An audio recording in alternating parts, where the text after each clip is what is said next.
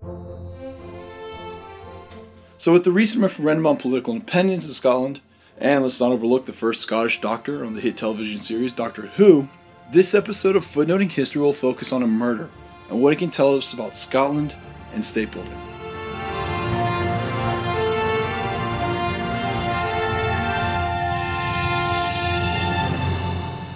Scotland, the final frontier.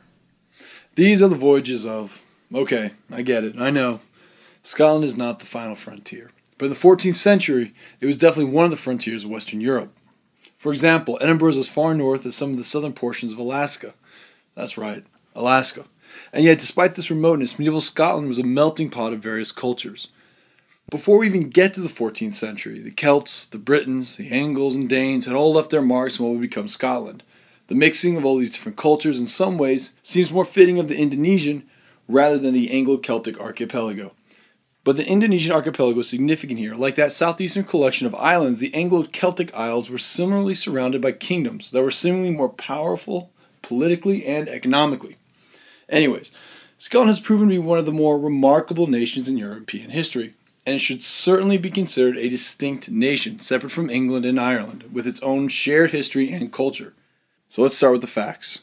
In February 1306, the two most powerful men in Scotland, John Comyn and Robert, Earl of Carrick, met in a church to discuss who would be King of Scotland. Both men had ties to the Anglo-Norman and Scottish communities. John Comyn, in fact, claimed a familial relationship with the royal houses of both Scotland and England. Robert Carrick had lands and title in England and Scotland, and his second wife was the daughter of the most powerful English lord in Ireland. Their quest for the crown was based not on national affection, but instead on personal and factional competition. Kingship in medieval Europe was complicated and based on a number of factors, the deciding factor often being who had access to the largest army. For those of you who are freaking out right now saying, no, the powerful economies all went into feeding a large, powerful army. In 1306, this person was Edward I, King of England. In 1299, the recognized King of Scotland, John Balliol, abdicated after his imprisonment in the Tower of London by Edward I. Now, Edward imprisoned him because even though Edward didn't claim to be the King of Scotland, he did claim to be its overlord. So while he did not wear the Scottish crown, he appointed officials and demanded that the powerful lords make oaths of loyalty, such as the King of Scotland.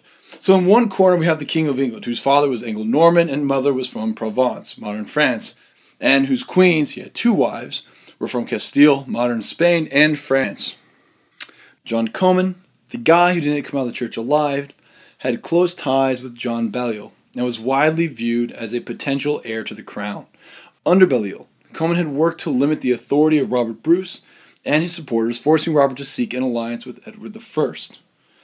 When Edward began taking a more active role in his lordship of Scotland in 1299, Robert believed that he was on the ascendancy. His fortunes were improving. He believed that Edward would make him guardian of Scotland, a position that would have made him all but king in name.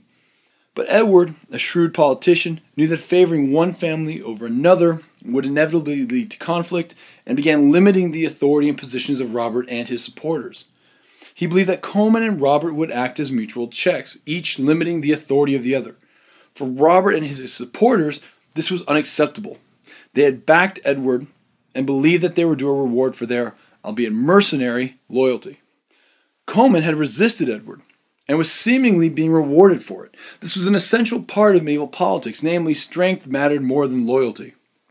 Comyn's military strength marked him as a better ally in Scotland than Robert of Carrick.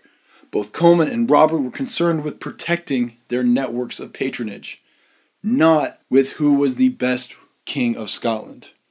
So, in the winter of 1306, Robert and John Comyn met to discuss the future of Scotland as a kingdom. Neither man liked the English overlordship, not because they valued an independent Scotland, but because they disliked the limits being placed on their networks of authority and patronage.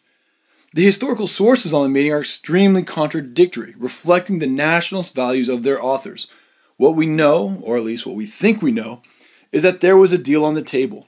One man would become king, the other would become the largest landholder in Scotland.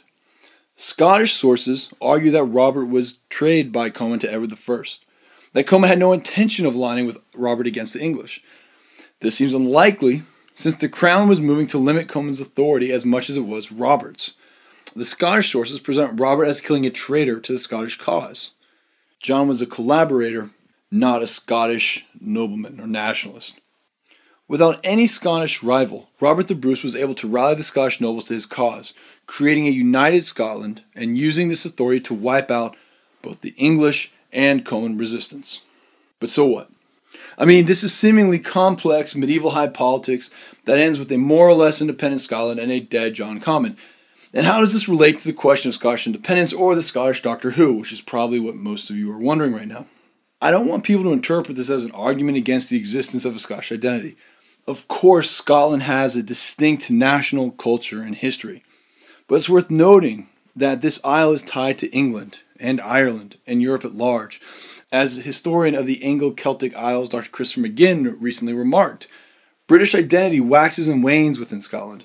Now, if you hear footsteps, it's my colleagues here at Footnoting History coming to get me because we've stumbled headlong into current events, in events that are in no way, shape, or form a footnote.